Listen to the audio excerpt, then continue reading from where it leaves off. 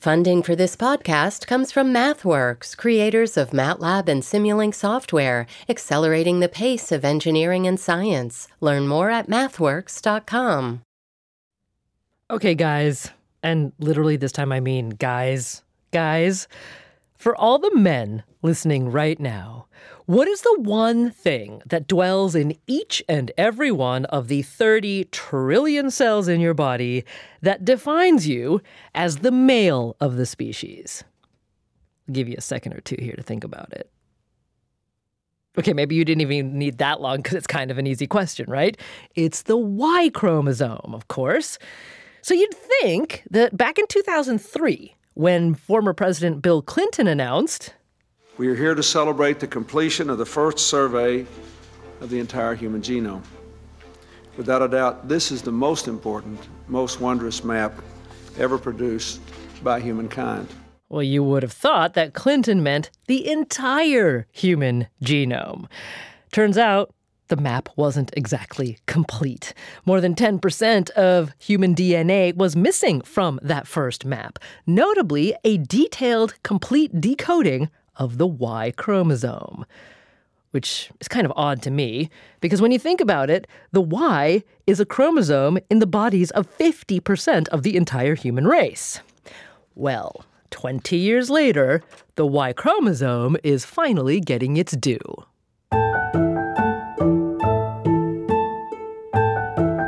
This is On Point. I'm Meghna Chakrabarti. The Y is the tiniest human chromosome. It's the short, stubby counterpart to the X chromosome. Adam Philippi admits it's kind of odd that it hasn't been fully sequenced until now. You wouldn't expect it to, because it's the smallest chromosome. So, why would it take the longest to finish the smallest chromosome? Philippi is a senior investigator at the National Human Genome Research Institute at the National Institutes of Health, or NIH. In August of this year, he and his team published a paper in the journal Nature describing the first complete successful sequencing of the Y chromosome. So back to his question, why did it take so long? Well, Philippi says it's something to do with what geneticists call repeats. Repeats are exactly what they sound like. It's a piece of DNA that has a certain sequence, and that sequence is repeated over and over and over, sometimes for millions of bases or characters. And anytime you're putting together a puzzle, figuring out the repeats is always the hardest part because all of the pieces look the same. Okay, so let's lay it out as clearly as possible. First, you have to sequence the DNA, or figure out what each piece of the genome says. Then you have to assemble those pieces in the right order. So for the Y chromosome, Philippi's team already knew the sequence. They just needed to figure out how to fit those pieces together. So let's go back to imagining that puzzle he was talking about. Like, say it's an actual puzzle on a table in front of you. Philippi's talking about a ton of pieces that have the same color, like blue for the sky. But those pieces are different shapes, and they only fit together in a certain way. You know they're all blue, and you know they all fit together, but you're not exactly sure how. When the Human Genome Project was initiated and completed in the early 2000s, they could only sequence a few hundred bases at a time. So the pieces were much, much smaller 20 years ago, and so small that it was really an impossible problem. So they just shoved all of those blue pieces to the side and left them as a big heap. So Philippi's talking about a giant heap of microscopic, tiny blue puzzle pieces. Pretty daunting. But in 2020, the team was using a technology called an assembler. It's basically a machine that can sort through those confusing puzzle pieces. And it looked like the team was on the verge of a breakthrough. We looked at the results on the screen, like a visualization of how well the assembler is doing, and it was putting everything together in a way that we had never seen before. Much more complete, much more continuous. And it was really an aha moment. And we saw that visualization and thought, wow, we can actually do this. And we kind of then took everybody in the lab, all hands on deck. Roughly 2 years later, they succeeded. Philippi's team had finally cracked the code of the full human Y chromosome, that final missing piece in the complete human genome sequence. And as I mentioned, their findings were just published in the journal Nature in August of 2023. I think what the most important takeaway from this study is that we can now do it at all, from end to end, from telomere to telomere, as we call it. So what is there to discover across the Y chromosome, between those telomere brackets, as I call them? Well, what could the complete Y chromosome mean for understanding things like cancer risk, male fertility, or biology in general? That's what we want to look at today.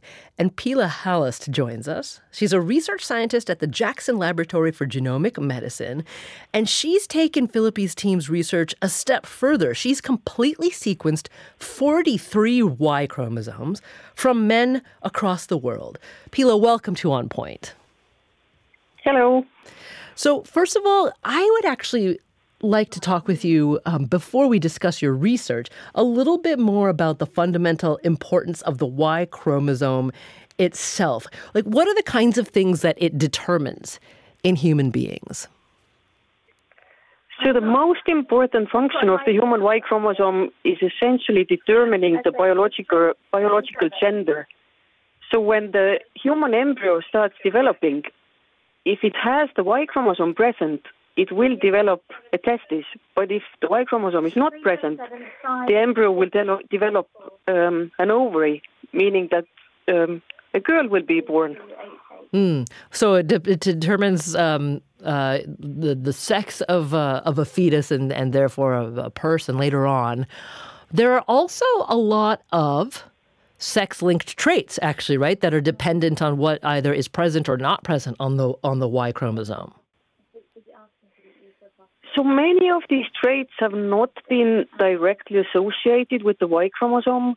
We know that there are major differences between males and females in terms of susceptibility to different diseases or disorders, the frequency, the outcome, but we don't necessarily know that this is driven by the Y chromosome or the composition of the Y chromosome. Okay. So this still remains to be discovered in many cases, because one thing which complicates it is that if we have a biological male and the male has a testis, the testis produces androgens, male sex hormones, and they produce testosterone.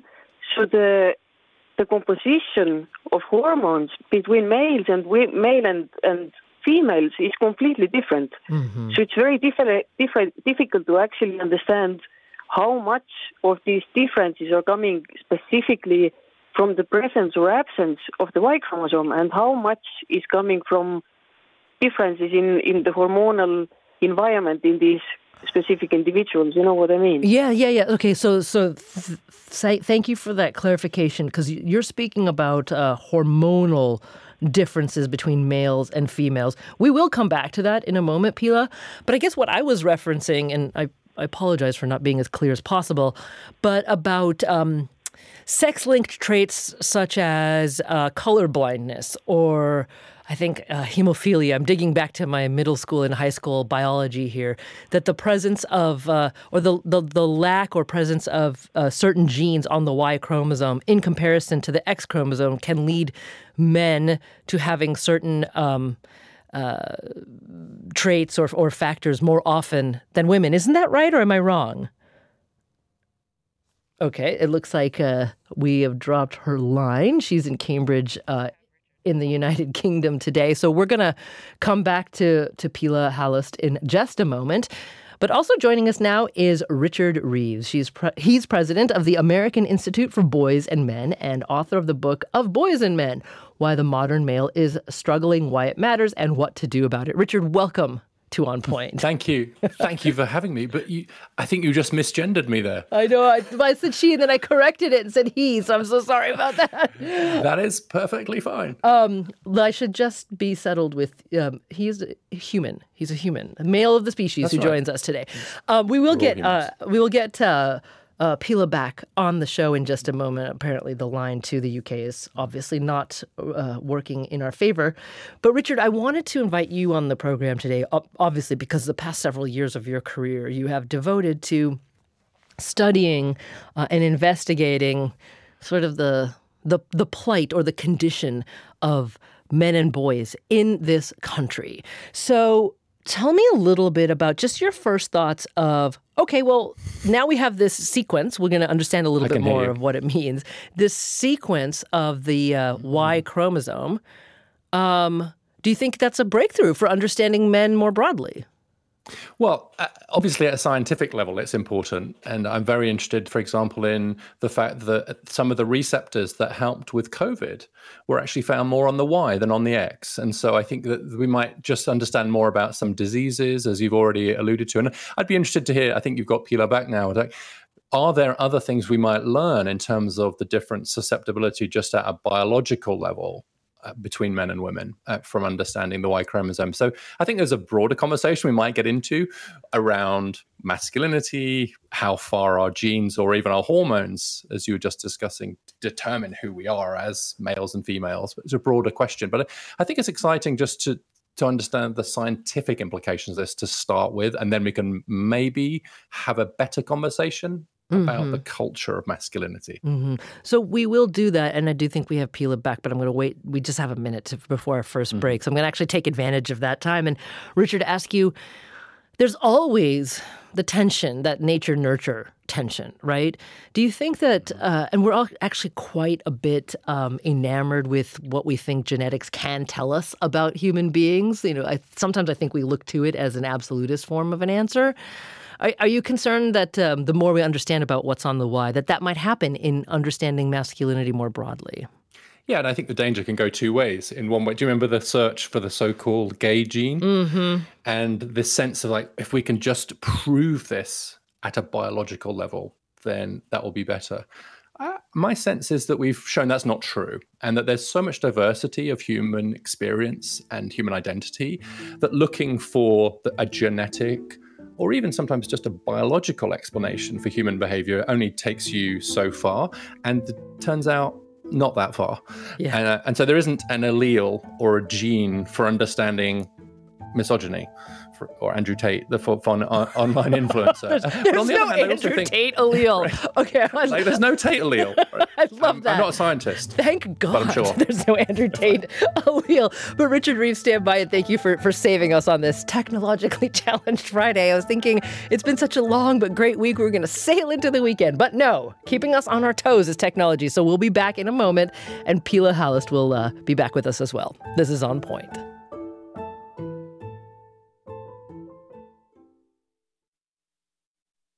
Support for the On Point podcast comes from Indeed. We're driven by the search for better, but when it comes to hiring, the best way to search for a candidate isn't to search at all. Don't search, match with Indeed. Ditch the busy work and use Indeed for scheduling, screening, and messaging so you can connect with candidates faster.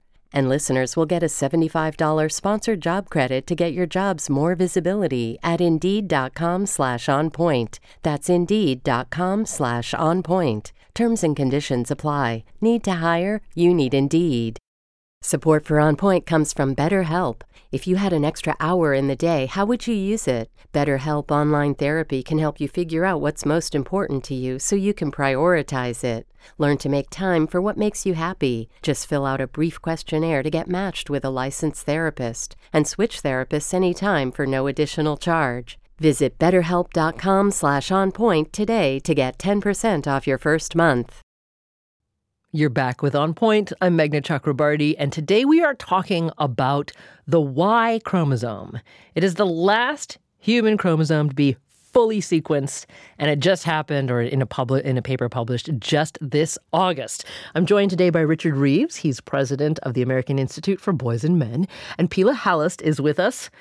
Knock on wood, on a better line. She's a research scientist at the Jackson Laboratory for Genomic Medicine and is first author of a study that sequenced 43 Y chromosomes from men across the world. Now, Pilar, I'm keeping my fingers crossed. Can you hear me? I can, yes. Okay, good. Thank you so much for your patience while we worked out all those technical problems. So I want to go back to the question that I was asking you before our line cut off, and that is, again, some Y chromosome basics. I was hoping that you might remind me or correct me about whether things like color blindness, hemophilia, and some other sex-linked diseases or traits are exclusive to men because of the Y chromosome. Is that right? So to be honest, they're not really caused by genes on the Y chromosome, as far as we know. But because men have one X chromosome, this is why there are so many sex-linked diseases. So essentially, they have only one X chromosome left, and the X chromosome contains many different genes which are responsible for many different functions. So if something goes wrong with that last remaining gene copy on the X chromosome, then this is where the issues come from. Females have two X chromosomes, so it kind of the second X chromosome can kind of save the situation. Yes. Classically, what we know is that some men have very hairy ears, and this phenotype has been associated with the Y chromosome. So it has been a textbook example for a long time of a Y chromosome linked trait. But then more recent work has actually shown that this is also not necessarily a Y-linked phenotype. So again, it is actually influenced by other genes in the genome. So in that respect, it's quite difficult to pinpoint exact phenotypes which are related to the Y chromosome. Okay. That makes a lot of sense because, of course, everything is much more complicated than you learn in elementary or secondary school. But I guess what I was referring to is exactly what you were saying, that the X chromosome is so big and so large that it can sometimes contain, let's say, what would usually be a recessive gene for something. And because men don't have another X chromosome, they just have the Y. If the Y is lacking, I guess the dominant gene that would have been found on another X chromosome, that recessive trait can be expressed. So that was kind of what I was trying to get to. But let's move on to the fully decoding of the Y chromosome now. Can you tell me your opinion about why it took so long, an additional 20 years, to do that when it is, in fact, the smallest chromosome in the human genome?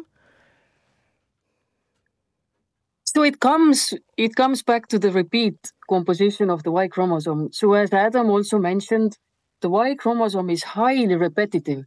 So if you basically take and sum up all these highly similar repeats in the Y chromosome, you can easily say that 75-80% of the whole chromosome is highly repetitive. And with the old sequencing technologies, which had shorter read length, less than 1,000 base pairs, it was just very difficult to piece these sequences back together in the right order and orientation. So now we have reached the point that we can sequence very large fragments. So the novel and quite new long-read sequencing technologies, they can generate sequence fragments which are 20,000 base pairs in size and also more than 100,000 base pairs in size. So if you think about it, it's just, if you have tiny pieces of 1,000 base pairs compared to large pieces of 20,000 or 100,000 pieces in length, then of course it completely changes how you can piece things together and how accurately. So this has been a complete game changer in the genomics. Okay. And of course, with the coming of these long-read sequencing technologies, we also needed new software tools that can actually assemble genomes accurately. And this is also an ongoing effort now, but Adam Philippi's group has done a great job at coming up with these new tools that can actually assemble genomes very, very well and very accurately. Yeah. So it sounds like you're saying that there are many more repeats in the Y chromosome than I suppose in the X. First of all, is that right? And second of all, is the fact of just the existence of the high number of repeats significant in understanding what the Y chromosome does? So the X chromosome definitely contains a lot less repeats. And actually the Y chromosome in the human genome is by far the most repeat-rich chromosome. So it's a completely different genetic entity, I guess you could say so, because it's so different in the sequence composition and repeat composition. And so can you tell me if that's significant in terms of understanding perhaps the the greater influence that the Y chromosome has on male biology, or not? I mean, is it maybe too early to even ask that question? I would say it's even a bit too early. So for a long time, people thought that these kinds of repetitive regions were essentially junk and they did nothing. But I think that unless we look, we don't really know. So we know by now that in the human genome, there are repetitive regions which do have important functions and they do influence traits and disease outcomes and all sorts of things. But with the Y chromosome, essentially large parts, more than half of the Y chromosome sequence was missing until now from the reference genome. So we have not been able to study it. Maybe it does something, maybe it does not, maybe it doesn't do anything, but we just haven't been able to look into it properly. Yeah, I have to say, I've never understood why there may be such large chunks of the genome that are, let me put it this way, empty of meaning to us right now. Because it's hard for me to imagine that any set of base pairs after billions of years of evolution wouldn't have some kind of purpose. But it's interesting to me that we can't quite yet figure out what the supposedly junk parts of the genome do. But Pila, and Richard, I promise I'll get back to you here. Feel free to jump in anytime with a question if you have one. But I just wanted to get a little bit more of the science laid out before us. So Pila, you then went ahead and actually sequenced 43 Y chromosomes from men across the world, different continents, different races, etc. What was revealed to you with the additional sequencing of so many more Y chromosomes from different kinds of men? So what surprised me the most was essentially the high level of size and structural variation. We know quite a lot about the Y chromosome despite the fact that the reference was incomplete from studies which were made in 80s, 90s, even 70s. So for example, we do know that the size varies, but what was very surprising to me was we only sequenced 43 Y chromosomes, and yet we saw such a huge range of variation. So just the size of the Y chromosome among a relatively small sample size, let's be honest, ranged from 45 million base pairs to 85 million base pairs. And maybe even more interestingly, roughly quarter of the whole Y chromosome composition, especially in the regions which contain genes, important genes for testicular functions, spermatogenesis, they basically flip in orientation. And they also contain additional large-scale structural variations. So some of these variations we knew about, but what we now have accomplished is really the base pair level understanding of these regions, the base pair level representation. So this now gives us the possibility to go a step further and try to understand, okay, if we see this sort of variation, what does it do? Again, maybe it does nothing, but I'm pretty sure it does something. Oh, yeah. Yes, I would. I'd stake money on that right now, Pila. But let me go back to something you said. So you said that in the 43 Y chromosomes that you studied, you found a very, very powerful fundamental variation in the sheer number of base pairs, from 40 million to 80 million. So some of these Y chromosomes had double the number of base pairs. That seems amazing to me. Do we see the same variability in the number of base pairs in X chromosomes? No, absolutely not. The X chromosome is, of course, much larger. It's roughly 150 million base pairs in size.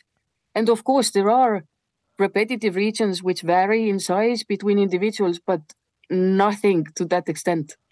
And this is also true for the other human chromosomes. None of the human chromosomes vary in size to such extent.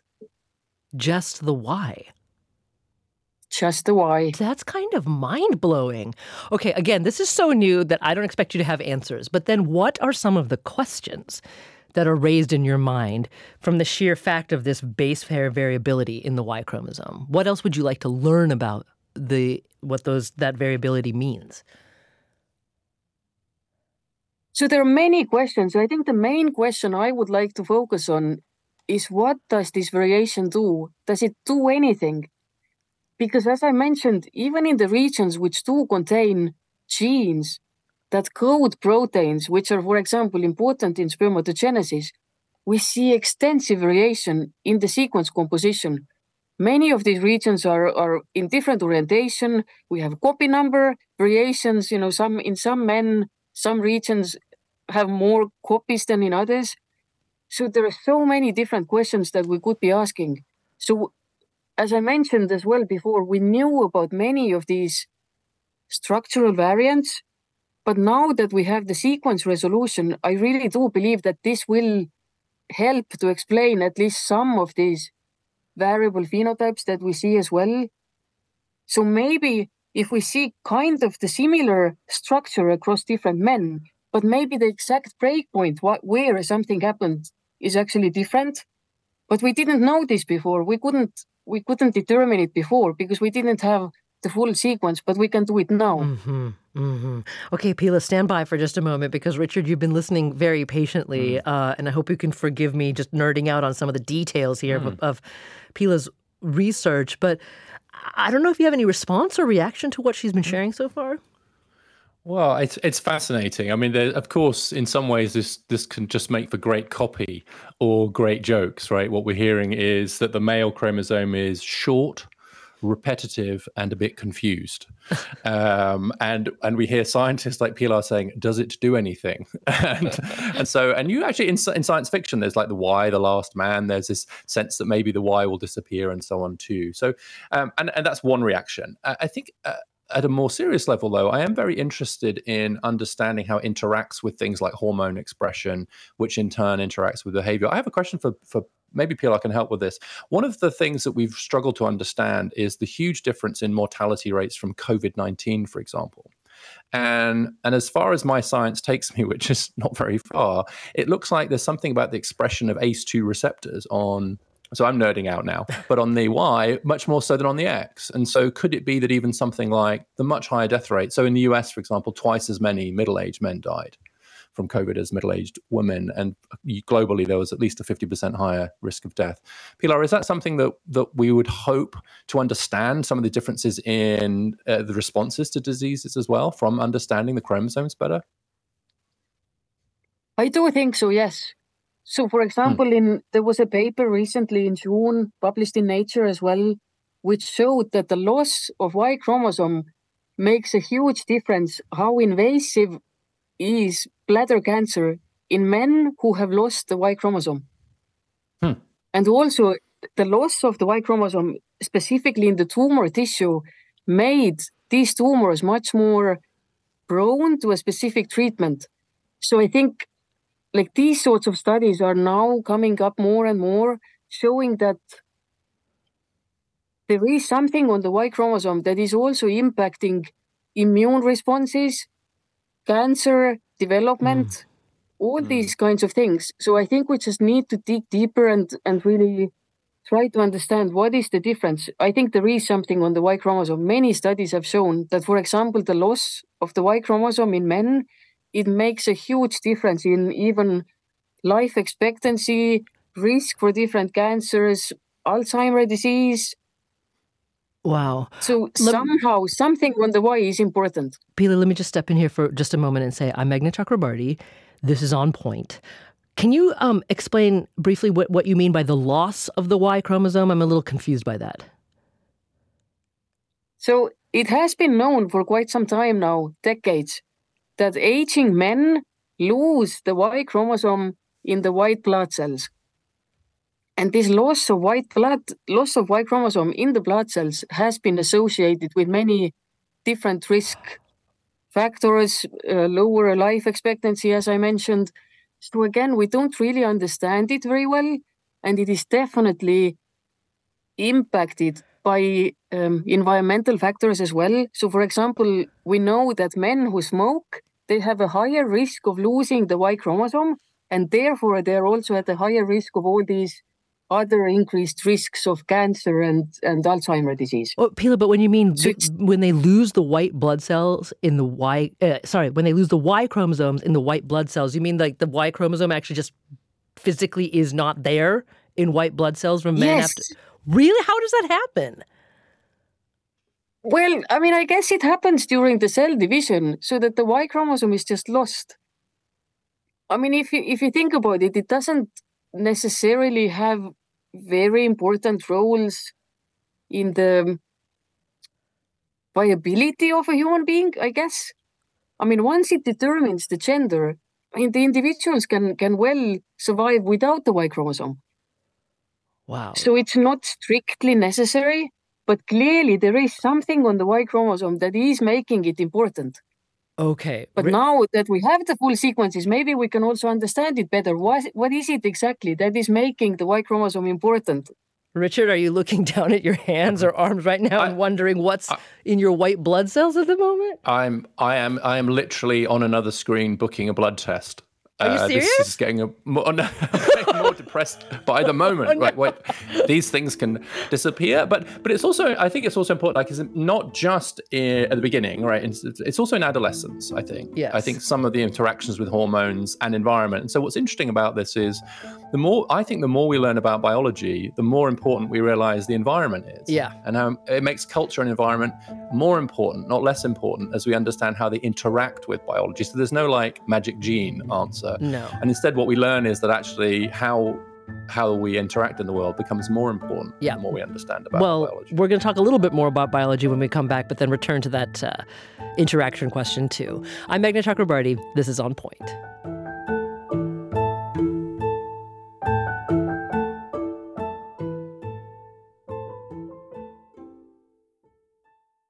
The world's clean energy future relies on ancient elements still in the ground. Without mining, there will not be a clean energy transition. But pulling them out of the ground comes at an environmental and human cost. Mining is intrusive, but the results are the building blocks for products that we use every single day. I'm Meghna Chakrabarti. Join me for Elements of Energy, Mining for a Green Future. 5 consecutive episodes right here, so make sure you're following this podcast.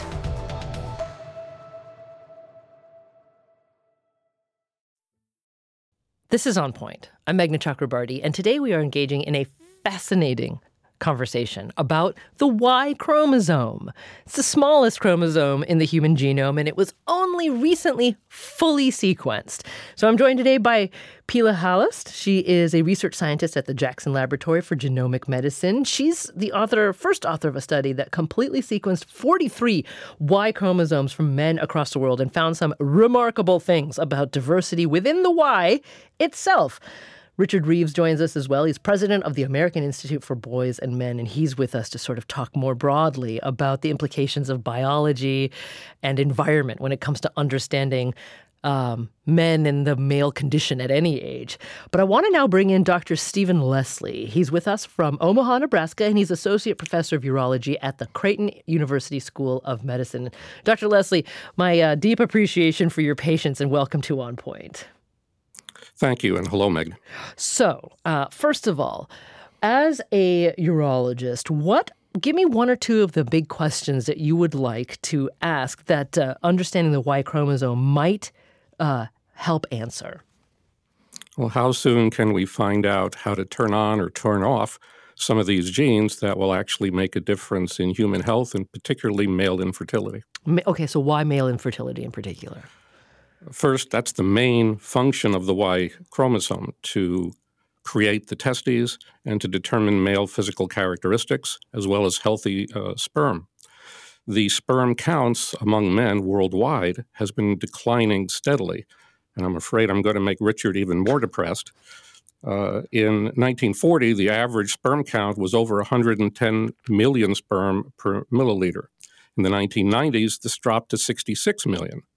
In 2018, it was around 50 million, and currently we consider the normal average to be anything over 40.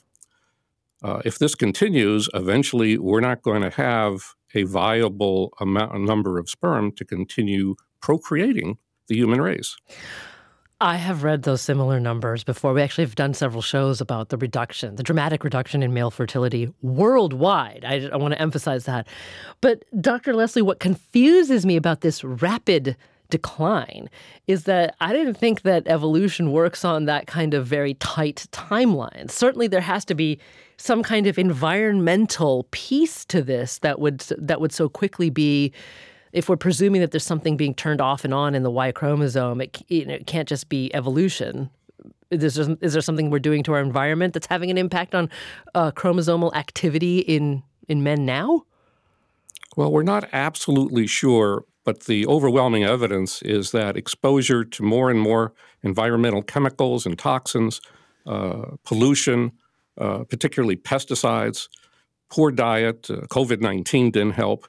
Obesity tends to affect hormone production and has an effect. Smoking damages the most rapidly reproducing cells, and the cells that make sperm are the fastest growing in the body. And again, Richard's not going to like this either. We now have vastly improved medical care worldwide compared to what we had 50 or 100 years ago. And as wonderful as that is, it's allowing more men with marginal health and borderline genetics and really poor sperm production to reproduce. We have assisted reproductive techniques where we use a lot of high-tech microscopes and inject sperm into eggs and then reimplant them in ladies and all sorts of other fancy things, where in the past, those people who had very marginal sperm counts just could not procreate. Now they're able to, and that just allows marginal genes to remain in the population. And marginal genes don't produce good sperm. I'm going to come back to this in a second, because thinking about the Y chromosome and the human race more broadly has happened before in the past, and I promise to come back to that. But Pila, first of all, actually, let me turn to you, because what Dr. Leslie is talking about is it plausible that we would, if we don't already know, we would determine where in the Y chromosome the genes for activating or deactivating spermatogenesis happen, and that perhaps we could tweak those genes to keep them on even in the face of environmental assaults to the Y chromosome, Pila? I guess it's not impossible, but it will be a long path and a lot of work. I mean, especially if we want to use these kinds of therapies on human beings, it will definitely need a lot of work and a lot of time to make sure that we are not messing something else up while trying to solve one issue, and then maybe we will cause 10 others.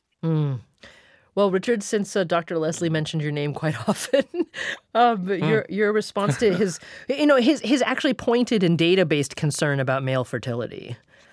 Well, first of all, I need to go. I've got 8 medical tests that I need to go and schedule immediately. But more seriously, this question about declining male fertility is an interesting one, and it's sometimes wrapped up into this whole debate about the decline of men. Do we need men, etc. But when I've looked at the evidence, and I want to ask Stephen this, I've always thought it's a bit overstated, because even though there's been a big drop and you have dramatic numbers like the ones you just shared, the truth is you just don't need that many. And so, what is it, 66 million or something, but you just don't need that many. And so there's no reason to panic. And there's also no reason to assume the line will keep going down. And so I've come away from that evidence much less concerned than you sound. And so what do you make of the argument that actually, sure, we've got many fewer, but we've still got millions more than we need? Well, that's true. In theory, yes, but in theory, you only really need one, assuming that sperm is really healthy and chooses the right fallopian tube to use. In practice, what we find is anything less than 20 million per ml is really iffy. So as long as we're above that kind of red line threshold, we're probably okay. But since we don't know for sure what the cause is, and we're no further along in correcting it, I have no reason to think that the trend will not continue. And the factors I mentioned, pollution, pesticide, chemical exposure, maintaining a population pool of poorer and poorer genes overall, paradoxically through better medical care, I don't see anything changing that. And therefore, I'm not quite as optimistic as you are. I'm a little concerned that we need to pay attention to this. So the precautionary principle would suggest better to act now and get ahead of what could potentially be a very bad outcome, i.e. the end of the human race, rather than say, well, we're fine for now. You would say, look, let's try and get ahead of it, figure out what's going on before we get close to that threshold.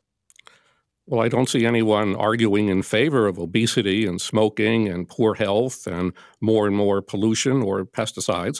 We should do a better job in taking care of it now.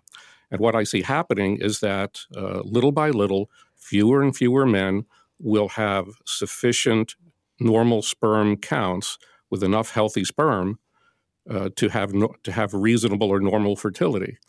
And more males in the population will either need assisted reproductive techniques or just give up and not have children at all. It's going to happen little by little and incrementally, I think. Well, it does sound, though, that Dr. Leslie, you're seeing finally the full sequencing of the Y chromosome as the first significant step that could potentially lead to a breakthrough in answering some of these questions about male fertility.